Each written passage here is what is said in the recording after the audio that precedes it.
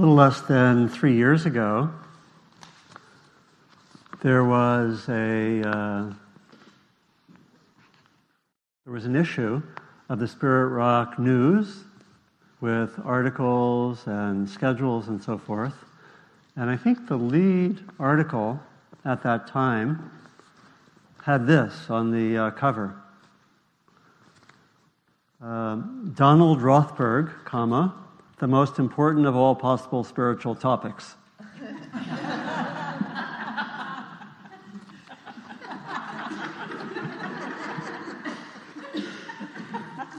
My mother appreciated it. And I appreciated the ambiguity. But the title was pointing to a theme which I do believe is the most important topic in a certain way, which is the theme of how we manifest our practice in daily life. How we can learn and deepen, and whatever we do in our individual meditations, how do we bring that out into the entirety of one's life, into the entirety of our lives.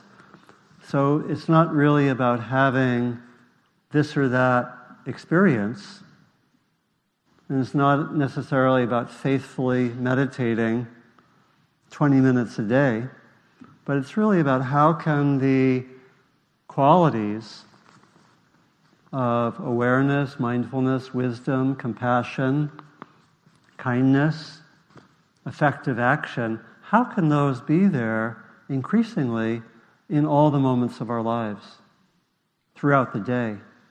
And it's a particularly important topic for many of us because we live in a culture which can leave us very distracted.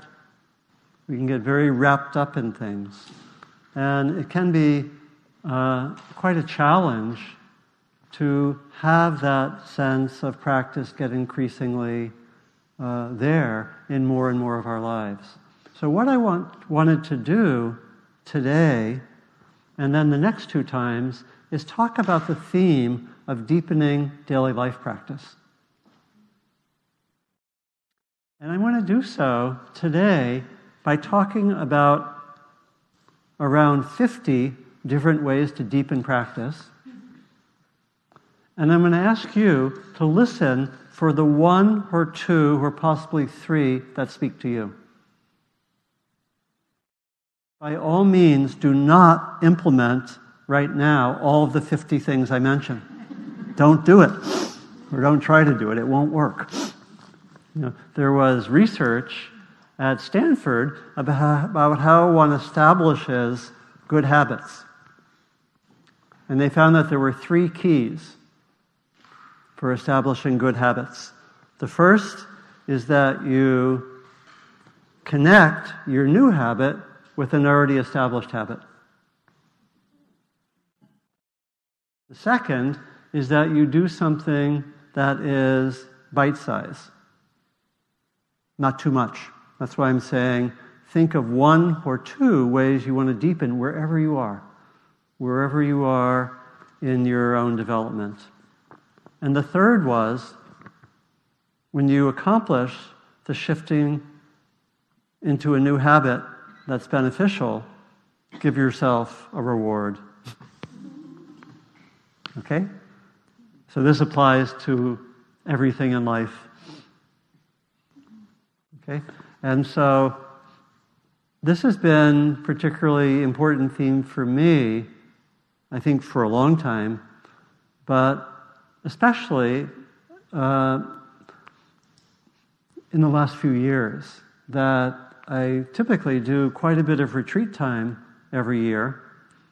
And it's been important for me as my own personal cutting edge to be able to increasingly have the levels of awareness or insight that are there typically on retreat be there more and more in daily life. And I think that's an edge for nearly everyone who does retreats. And it's not an easy one, because how many of you have done some retreats, 2-day, 3-day, 4-day? You know that the level of support is very high. The level of clarity about what you're doing is very high. The instruction is hopefully good, clear, and helping you to really guide your time there. And then we come to daily life. At the end of the retreat, we say, here are some suggestions, good luck. A little bit self-critical, because I'm a teacher who teaches retreats, and I think that we could really emphasize this more. I even have visions of some retreats where we might have a 10-day retreat, and we devote the last 2 or 3 days to daily life practice, or we do a month retreat, and we have the whole last week on daily life practice, right? And there are virtues to that, and I guess anything I teach, I get to experiment with. So, but I think it's a very crucial theme, and those of you who know, who were there, I think 3 weeks ago, I gave a talk 3 days after doing 4 weeks of retreat, and I spoke about some of my interest in daily life practice and some of the learning that I had on the retreat, and I'll bring some more of that in here. But I was very motivated to continue the momentum of those 4 weeks, and it felt like I have done that in many ways. It's now about 3.5 weeks after that retreat ended, and I've generally kept the schedule more or less of the retreat, not so much the sitting and walking, but the wake up, sleep time, meals, and I had about 15 self-developed guidelines for myself after the retreat, and I have followed most of them. And so it feels very much continuous at this time, and I feel a lot of energy for this theme. I've thought actually of doing a 6-month or 4-month group class that could be on the theme of deepening daily life practice. I've even thought of a book, but I have to finish the other book I'm working on first. One of the themes for daily life practice is don't try to do too much. Right? And so I thought what I would do would be to go through something like 50 suggestions. And again, with the interest of seeing or inviting you to see what calls you. Maybe some of them will resonate, but I'm looking for you to work with your own inner wisdom to hear what are the 1 or 2 or 3 for right now. And I'm going to invite you to make a commitment for those 1 or 2 or 3 for the next week. A week is generally an amount of time that is bite-sized. Make a commitment to follow these 1 or 2 or 3 ways of deepening for the next week, and really have it be a priority. Really commit to it. We'll do a low-key commitment schedule at the end of the session. Okay? But have a sense of commitment for what seems right for you, and then we come back next week and we talk about it, and I'm thinking for the next 2 weeks to go into more detail on some of the ones that I mentioned, and have us in a way also for this period of time each week make a commitment. Those of you who choose to, you can still come and not make a commitment. That's okay. Maybe you'll make it later. Okay. So that's my intention for these 3 weeks. And I'm also quite open to your own suggestions of areas that you'd like me to consider or talk about. You can either bring it up in the discussion, a particular point, or leave a note here, and I'll incorporate what you find maybe a particular challenge. And I was also reflecting that the kind of the vision of practice, of how we can develop, of the different elements of development, I think in our time is a somewhat vast vision. There's a very large map of how we can develop, and there is the very immense traditional map of coming to awakening, of coming to liberation, that we have, especially here from the Buddhist tradition, but that is there in other traditions as well. And it's a very immense vision. It's a vision of coming to the point, in ordinary language, where our being is just totally manifesting love and wisdom, and moving towards that, and having that aspiration guide our lives, which means both increasingly developing a number of amazing qualities like mindfulness, wisdom, love, compassion, equanimity, skillful action, and so forth. But it also means that we're also seeing what stands in the way of those qualities.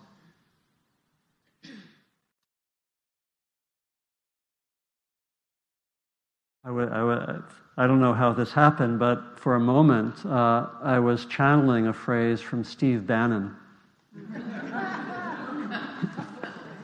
He has that phrase, I think, deconstruction of the administrative state, And I was thinking that part of our practice is the deconstruction of habitual states and negative states. So sorry, that I'm just speaking what comes through. So thank you for the suggestion, Mr. Bannon, even as you decrease in personal power. I hope you don't have attachment to that.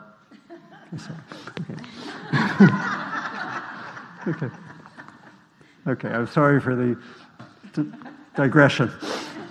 But the practice that we do is very much that developing these beautiful states and also seeing what gets in the way and working with that. And both are really crucial. We have to do both. And that's a lot of our deepening in daily life practice will at one time emphasize the one, another time emphasize the other. In our contemporary sense of practice, I think there are dimensions of practice that we bring out in the contemporary world that weren't there in such a developed way in the ancient tradition. I'm thinking of, for example, the kinds of psychological learning that we are really integrating with spiritual learning. That's, I think, a key dimension of contemporary practice, that we also have pointers to ways that we can work through different kinds of psychological material. It may be issues like I work with a lot with people with self-judgment, judgment of others, shame, trauma, relational issues, developmental issues, all these areas. We have a lot more tools, and I think there's a beautiful integration of traditional practice with ways of getting at those kind of issues. So for some of us, some of our edge of development and learning may be to work further with one of those issues. If we can, connect it with mindfulness, compassion, and so forth, loving kindness. And there's also, I think, the way that in our times, many of us are also called to integrate our practice with the social dimension, with responding to the needs of the world in the ways that call us, with responding to the, in many ways, urgent needs of our world, around, for many of us see tremendous urgency with climate issues, with responding to really threats to the well-being of our social world, or different dimensions of oppression or discrimination and so forth. I don't think I need to say too much there, but for having that be on the map, I think, is also very important. So it's actually a vast vision, isn't it, of practice. I think it's a beautiful vision, but it is a vast vision of areas where we might be called, where we might develop. And I think it's also a personal vision. I don't think there's a kind of a cookie-cutter model of everyone has to do this. I think there's a very important place for seeing what one's own calling is, where one is called, what one's vocation is. The very word vocation has the word or the etymology of being called. It's an ancient spiritual understanding. I think the original notion of a church, I think the very word used, if I remember correctly, was ecclesia, like ecclesiastical. And that literally means kind of the gathering of those who are called. Right? So it's a very important place for listening to one's own calling, hearing one's own inner voice, having a sense of one's vocation, being very, very honest with that. And so there are, in a way, different paths that we follow. Some will follow the path of doing a lot of meditation, intensive practice. Some will really integrate that a lot with psychological work. Some will be called to a path of service, a path of helping in the world. Some will come more through the heart. Some will come more through the mind, and so forth. So there's this beautiful variety. So if I asked you right now just to go inside and answer this question, how would you do that? And the question is, what for you right now will most deepen your sense of practice? This is just for yourself. Just see what is there internally, and I'll just let this be internal and have it rest there for a moment. What will help you deepen? What one thing for right now?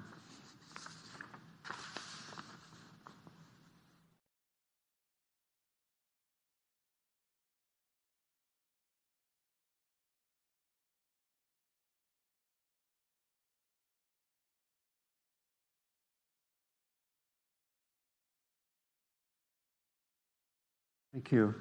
I think it's that cultivation, again, of the inner listening, the inner voice, which is so important for us. And for some of us, that might be the edge of learning. Can I listen more to my own inner wisdom? And one way to do that is just to ask, what is my inner wisdom say right now? I remember partly how this developed first for me, or at least consciously. I was on a retreat, and I was doing walking meditation. This was at Insight Meditation Society in Massachusetts, where I did some of my first retreats. I was living in Massachusetts.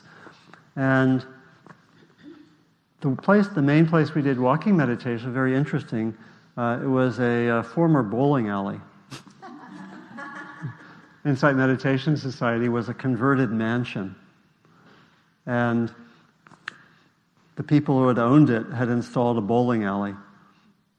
And we did the walking meditation right near the bowling alley. Anyway, so I was doing the walking meditation, and I noticed that I seemed to be afraid in some way of the person walking next to me. And I didn't know why. And it was kind of mystifying. I was feeling this, almost like this fear of this person, or something like, I don't feel comfortable. And for whatever reason, I just stopped walking, and I just stood still, and I asked myself, why is there fear? And I just stopped, and I listened internally, and I got an answer. I had never done that before, to my knowledge, and the answer was that there was some way this person had some power that I was afraid of. It was actually a good power, but there was some way that I was afraid. But much more significant, so I do remember the answer I got, but more significant was that sense that I could actually ask myself a question on the spot and get an honest answer from a deeper place. Right? It was really, really crucial. It was like what the Quakers call the still small voice. and having access to that. Really crucial part of daily life. And one way to deepen practice is just to cultivate that. Maybe to say, stop, or it might be to listen whenever there's a little bit of confusion. This is how I increasingly did it after that time. Whenever there's a moment of confusion, see if you can be mindful of it, stop and ask what's going on. Or, you can see what your voice asks. For me, it would be to ask, what's happening? Or, in this case, what do I fear? Or maybe in another situation, what do I really want here? Or what's going on? Or what am I actually feeling? It could be all sorts of things. And that's a beautiful practice. Again, because ultimately, our practice has to depend in a very deep way on having connection to our own inner wisdom and our own inner intuition. That's a way to cultivate it, right? I have someone I know who I trained with named John Eisman, who is a master therapist. And I studied with him when I studied the Hakomi approach to body-based psychotherapy, which is beautiful training. And does anyone have a cell phone on? Yes. Okay. Yeah, okay. Inner intuition is often helped by turning off one's cell phone. And anyway, John had this model which he pointed to in the training. He said that we all have something in every moment which he called the organic self. And the organic self knows what is, as it were, the authentic thing to do in a moment. Big things, small things. And there's also the conditioned self, or in his language he said, we have fragments of ourself that have these different voices that are conditioned. And we can look at it for something big, like, why am I feeling fear? Or I'm really confused now. What's the right thing to do in this difficult situation? It can be something big. It can be something as simple as saying, should I have seconds on that item for lunch? And there's an organic self that will give you an answer, and there's a conditioned self that will give you an answer, right? And so that's a way to practice it, right? Just for small things, keep asking, what's the wise thing to do? Don't get too confused. If you don't know, just don't worry about it. But it's a beautiful way of practice. That's one way to practice. A major area to practice for some of us is to take as a way to deepen practice simply to commit to a daily practice. Some of us do not have daily practices. That's very foundational. It's a way of stopping, being present. And if you don't have a daily practice, a very good use for the next week would be to say, I commit for the next week to a 20-minute daily practice, or a 30-minute daily practice, or a 10-minute daily practice. And I commit to that. And that is extremely significant. So you can see what we commit to can vary. It can vary from something that's more foundational, something that we might do initially, to something that could be more complex, and in a sense, more at an intermediate or advanced place of our own learning, our own development. The key is to always know an edge of learning and be able to identify it and be at that learning edge. It's really a model of what we might call lifelong learning, and having a sense, okay, this is my learning edge right now. It really brings us alive, doesn't it? We have a sense of, this is my learning edge right now. So you kind of know.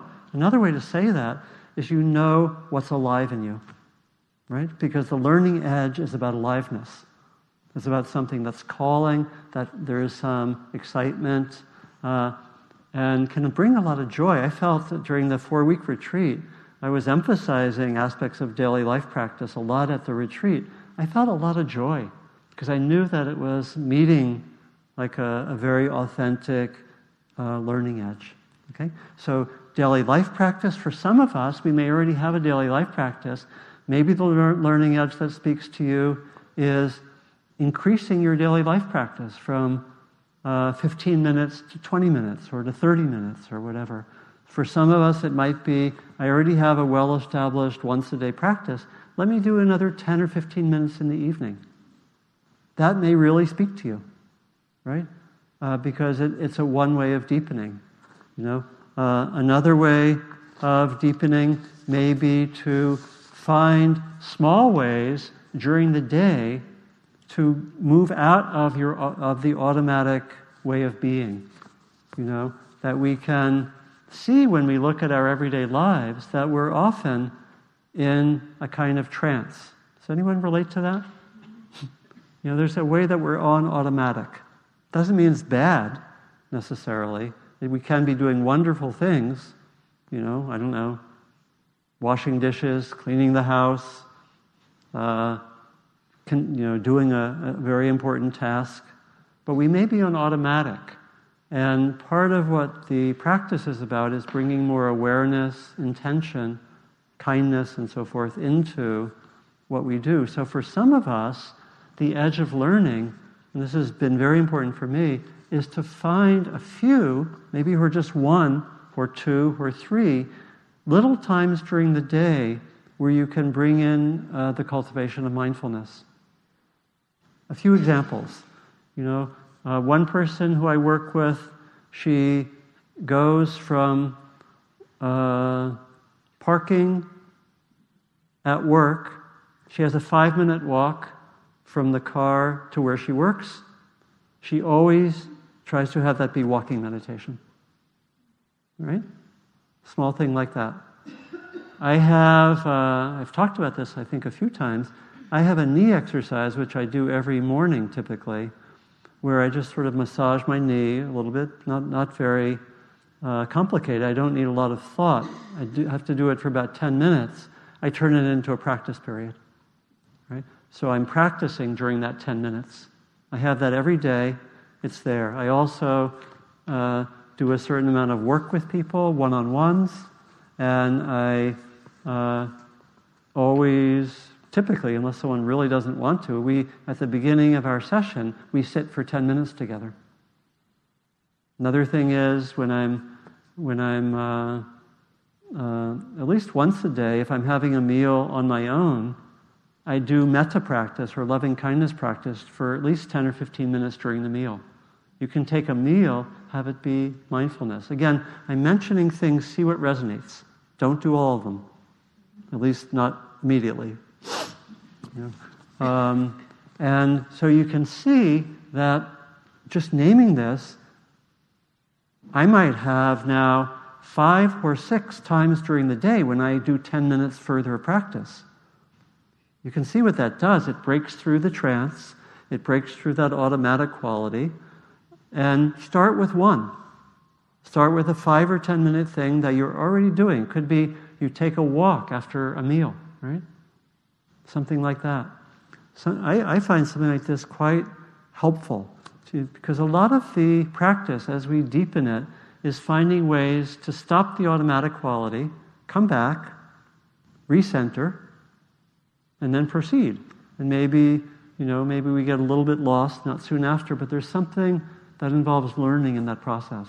So this suggestion I've just given, is there something in your life that takes 5 or 10 minutes that you do regularly? I find the key to this is doing it regularly, even somewhat ritualistically, not so much in terms of candles or something like that, but ritualistically in the sense that you do it all the time. You do it. You don't not do it. And so it builds a groove. I have a groove now where if I find myself not doing that little knee exercise in 10 minutes of practice, something in me says, hey, wait a second, you're missing something. Hey, alert, right? And that's what happens when you, as it were, build a habit, right?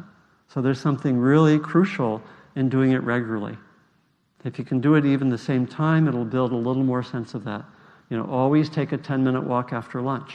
Or breakfast or whatever. That will build a certain amount of continuity, right? Another related practice that may be something that is important for some people is to do a Sabbath practice.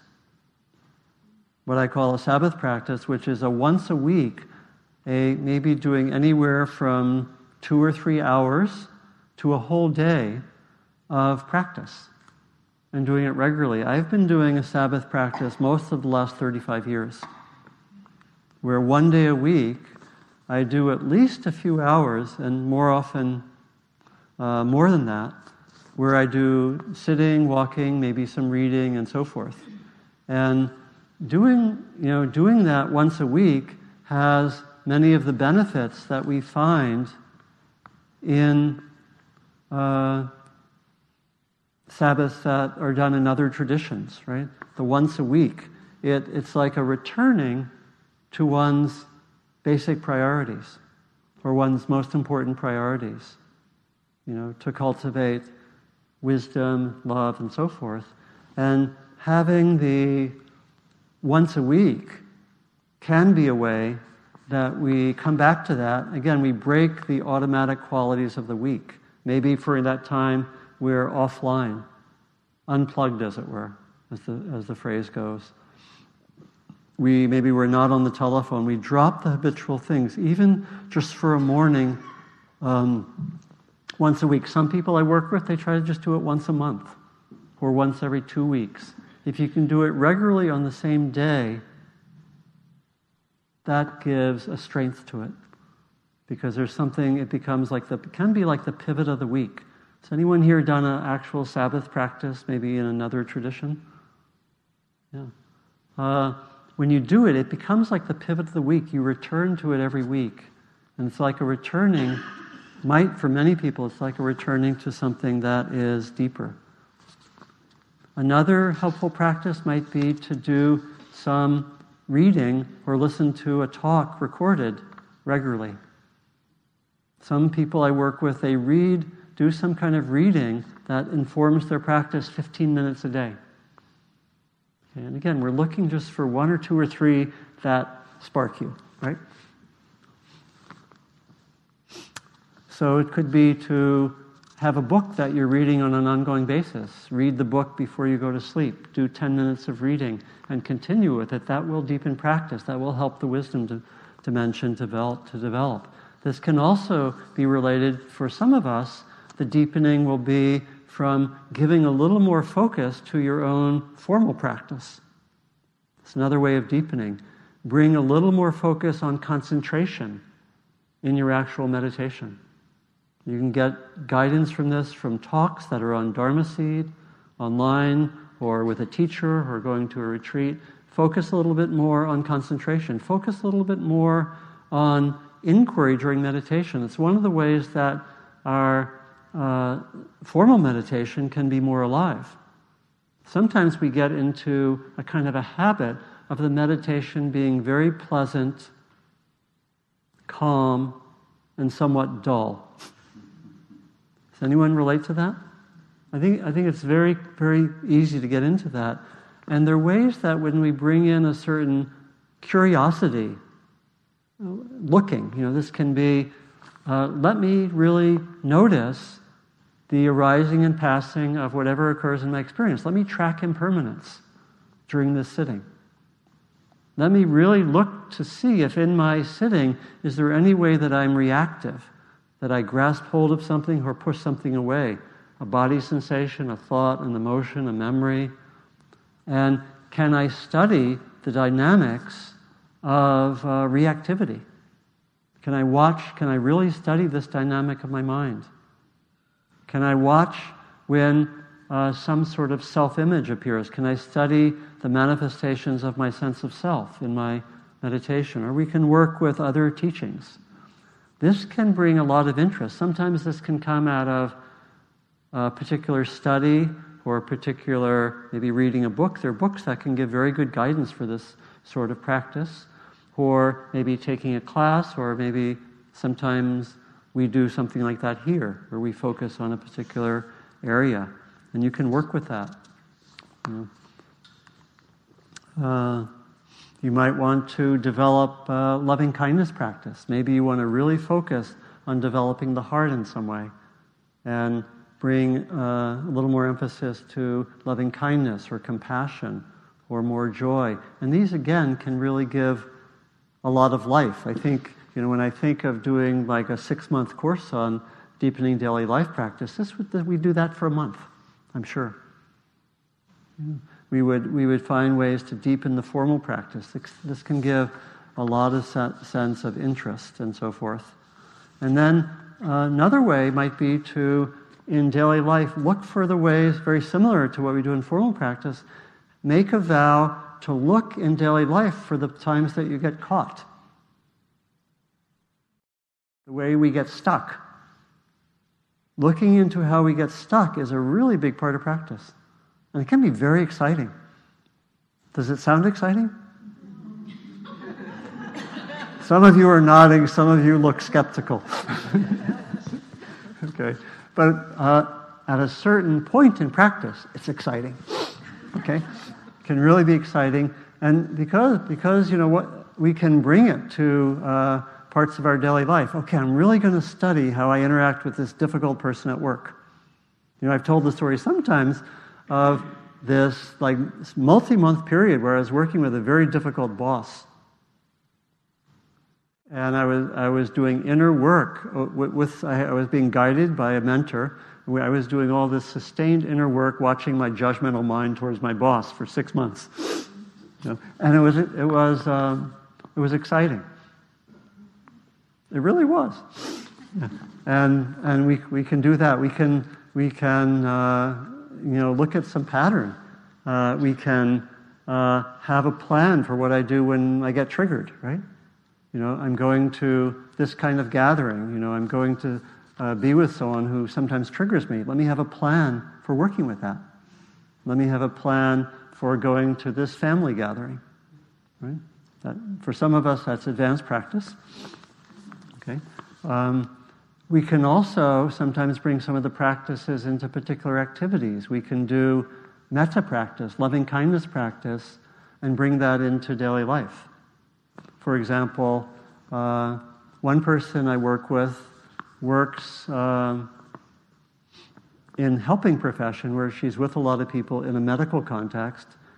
She does loving kindness practice a large part of the time that she's with people. She says some days it feels like she's doing loving kindness practice 30 or 40% of the day. That's pretty amazing, isn't it? And one can do it. Other people bring metta practice, loving kindness practice into driving. You do that. I heard that. And as you're talking,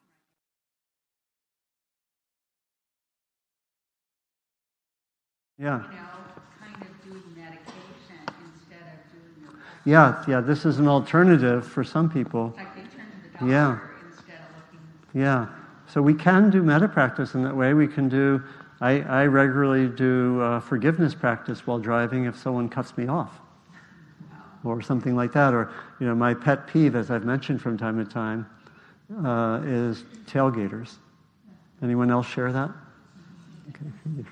Yeah, quite a few. So you can do forgiveness practice as well as taking actions to be as safe as possible, because it's not very safe, right? But so you get a sense. It's a very creative process when you get to it, to bring all these dimensions into practice. And we're just looking for the one or two that spark. And maybe I'll mention one or two more, and then we'll do just talk together some about anything I said. Let me see what might be some others that I didn't mention. Retreats are very helpful. For some of us, our edge might be, I'm going to sign up for a retreat or another retreat, because retreats are really training periods, as many of you know. There are times when we can actually get tremendous support to develop very significantly in a few different ways. With support, get good training, and also get a lot of inspiration. For me, retreats, even when they've been difficult, have invariably been inspiring and energizing for a sense of practice. I'll just mention one more aspect, which is the dimension of prioritizing. I mentioned the last time I was here, 3 days after the retreat, that I was very struck during the retreat and in the time afterwards, and this has continued, by a few tendencies that I noticed in myself, which I think are quite common, if not close to universal. And I had some conclusions from looking at these areas in terms of prioritizing. One of them was, I really came to the conclusion that I take in too much information. I talked about that a few weeks ago. And I came to the conclusion that it would be better for, I really can, for someone who is interested in responding socially, information is important, but I thought, I think I take in 3 times the amount of information that I need. And it has its addictive aspects at a certain point, right? Breaking news, got to get there, or this, or whatever. And so, it was like, what level of information do I need? Because I felt like getting so much information gets in the way of what are some of my deeper priorities. Right? It can be distracting, right? Can get very distracted. I also felt like, again, this is widespread in our society and culture, I think I do too much. Every retreat I've done, I've said, I do too much, I should do less. It's really nice. One thing that retreats can do is they can give you a sense of the joy of simplicity and of having fewer needs.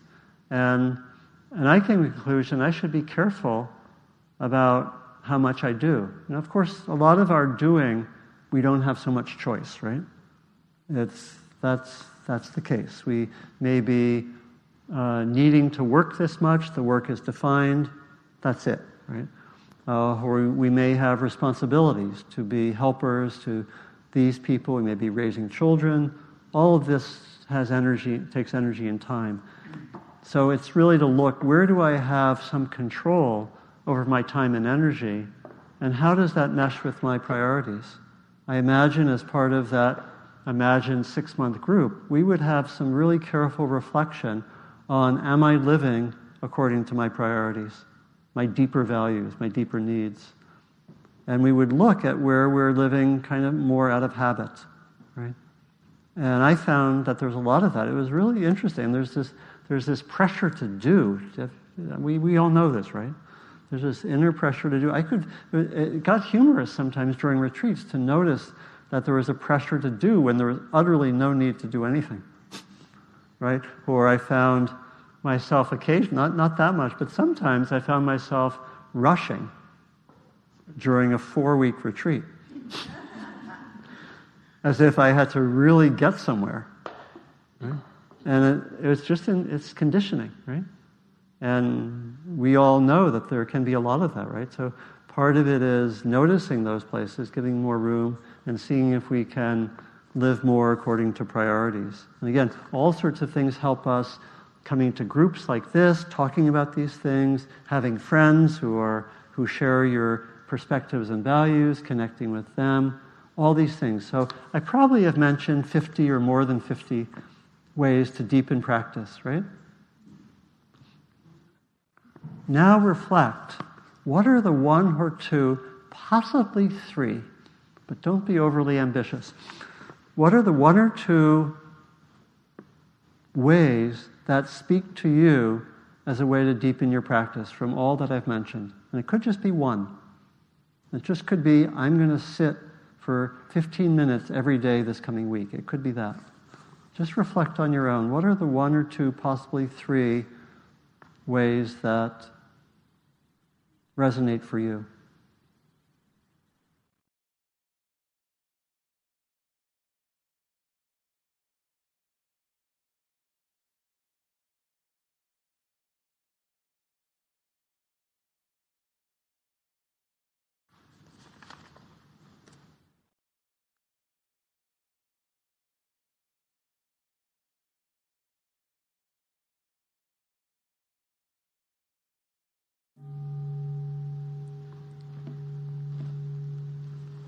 So I actually had this list, and I didn't go through them all, so I have some more for next week, but that was plenty, wasn't it? That was plenty. And any thoughts, reflections, questions, spontaneous poems. And we have a microphone, so let's wait for the microphone. Anyone like to ask a question, share something, make a comment? Okay, so we have one, Lori in front, and then the second row. Well, I was on that retreat with you, and I found myself rushing also. You found yourself? Rushing. Yeah. I know that probably my largest aversion is patience, and it seemed, I noticed myself rushing. I wanted to not rush. It's funny how the mind thinks you have to, because, the yogi job and you got to get then down to the hall and here and there. Got to get here or there, yeah. So it's very interesting to really look at that aspect of conditioning, of rushing and impatience. Yeah. So the one way to practice with that, it's similar to what I said near the beginning, that there are these two foundational aspects of our practice. One is developing positive qualities, awakened qualities, and the other is looking into what gets in the way. So taking that in terms of something like patience and not rushing, we would have the intention to develop patience, and maybe you would just repeat that to yourself a few times a day, right? Or maybe you'd be going into an activity where you knew there was a tendency to not be patient or rush, and say, I'm going to have the intention to be patient. Or you might say it just right now, you notice yourself rushing, you say, let me be patient. So on the one hand, cultivating the qualities. On the other hand, you can use mindfulness to really be with that sense of rushing. What's it feel like in the body? What's there? Sometimes there's something beneath the pattern or the habit. So we might notice, there's an anxiety beneath the rushing, right? Or there's something of, gotta, or there can be this sense of, gotta do this if I'm going to be a good person, Yes, you can look deeply, actually. Yeah. Thank you. Please. We have a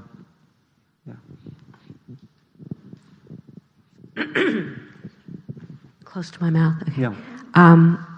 I thought of one that is organically connected to another for me. Yeah. It was really cool. So it has to do with the taking in too much information, which I also do. Yeah. And a lot of it is by being on the internet. Right. And, just the New York Times, other things on the internet, Facebook, all that. And probably I spend about an hour a day doing that. And I don't meditate or do my yoga daily. I mean, I do it So you're intermittently. You're more committed to the internet than to meditation or yoga. Well, I just recommitted. What? I just recommitted. I'm going to give up that hour. Yeah. Well. And devote it to meditation and yoga. Well. This week, we'll see. No. Let's. Can you reframe that? Not the we'll see. Oh well, I am going to commit to it this week. That's right. Yeah. Period. Yeah. That's the voice to listen to. Right there. So I've never done this, but I feel a little bit like I don't watch television much, but occasionally I see there are these kind of pop psychology shows, and it's kind of like, yes, you can do it. Or something. I felt a little bit like that in that moment. Okay. Yeah. What I find is that I'll be doing my practice and meditating. It feels really good. And then my husband and I will commit to, okay, we're going to be with our dinner. We're not going to read the paper. We're not going to do something else. And this part of me will just go, no, I don't want to. I don't want to do that. I don't want to meditate. I want to be bad or something like that. And honestly, I mean, it's not funny because it really derails me a lot. So how many can relate to that? Okay, look around. Okay, be honest now. How many can relate to that? Okay, I think So again, it's the Tibetan teacher Chogyam Trungpa Rinpoche once said that self-knowledge is 70% bad news. I don't know if he's exactly correct there, but a certain percentage is. And so really to notice that and what that might mean, the level of energy there, might mean that it's actually not so easy, that it might be a somewhat ingrained habit. And so you want to be aware of that and take something bite-sized. Don't take on something that's too much, because the energy there is kind of strong, right, as you were describing it. So you might see what your wisdom says is a next step that's not too much. Because again, we want to have these next steps not come out of it being a good idea, even though they may be good ideas. Not have it coming out of an abstract good idea, but having it come out of more of an inner intuition. This is a next step for me, and this is workable. The last part's really important. This is workable. I can do this. That's why I was pushing you a little bit, because I think that's what you said is workable, right? But you were, you're hedging a little bit, right? Well, what I meant was that we'll see was not the commitment, but what we'll see how that. Okay, so maybe I misinterpreted. I was interpreting the "will see" as, the tone of voice sounded a little bit, So when you said that, yeah.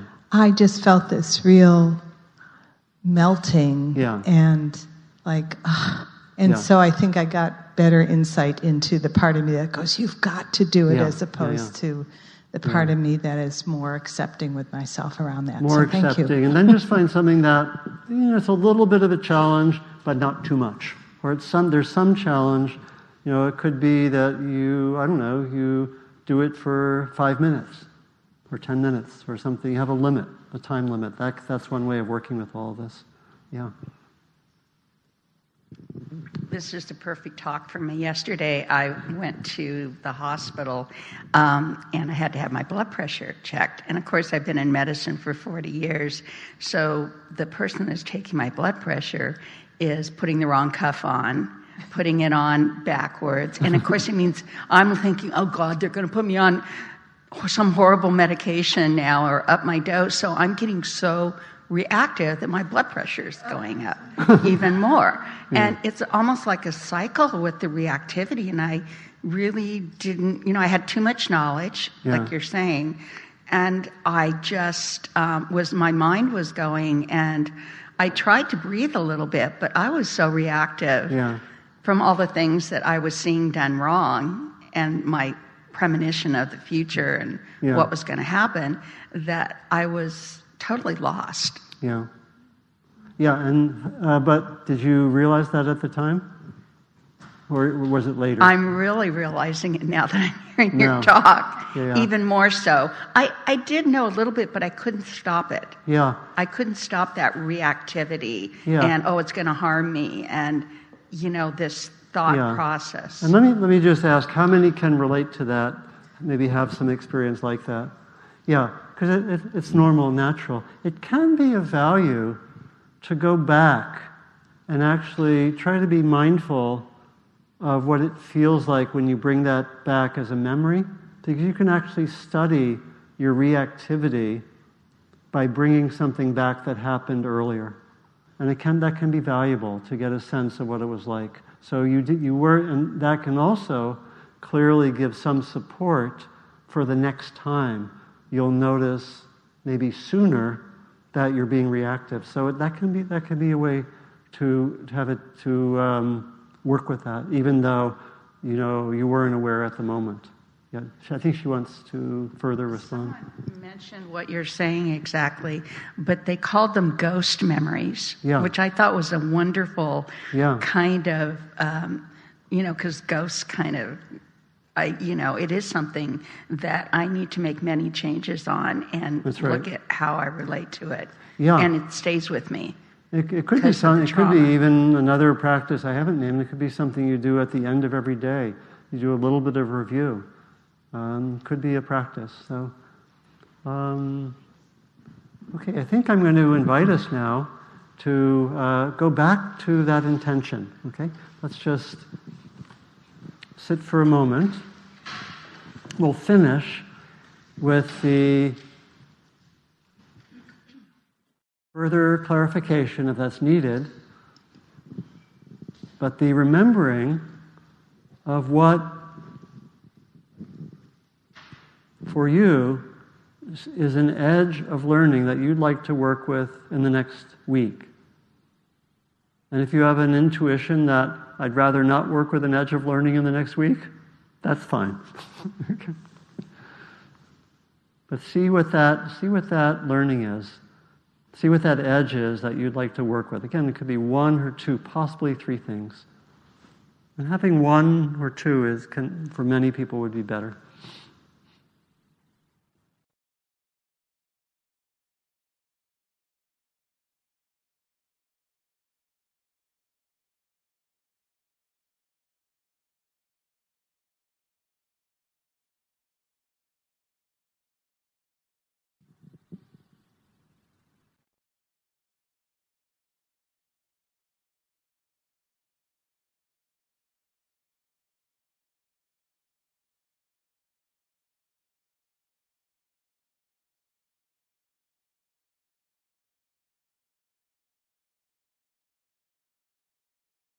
And it can be helpful even to bring to mind how you might bring this into practice either later today or tomorrow.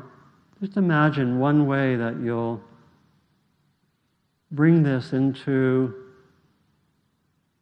your daily life.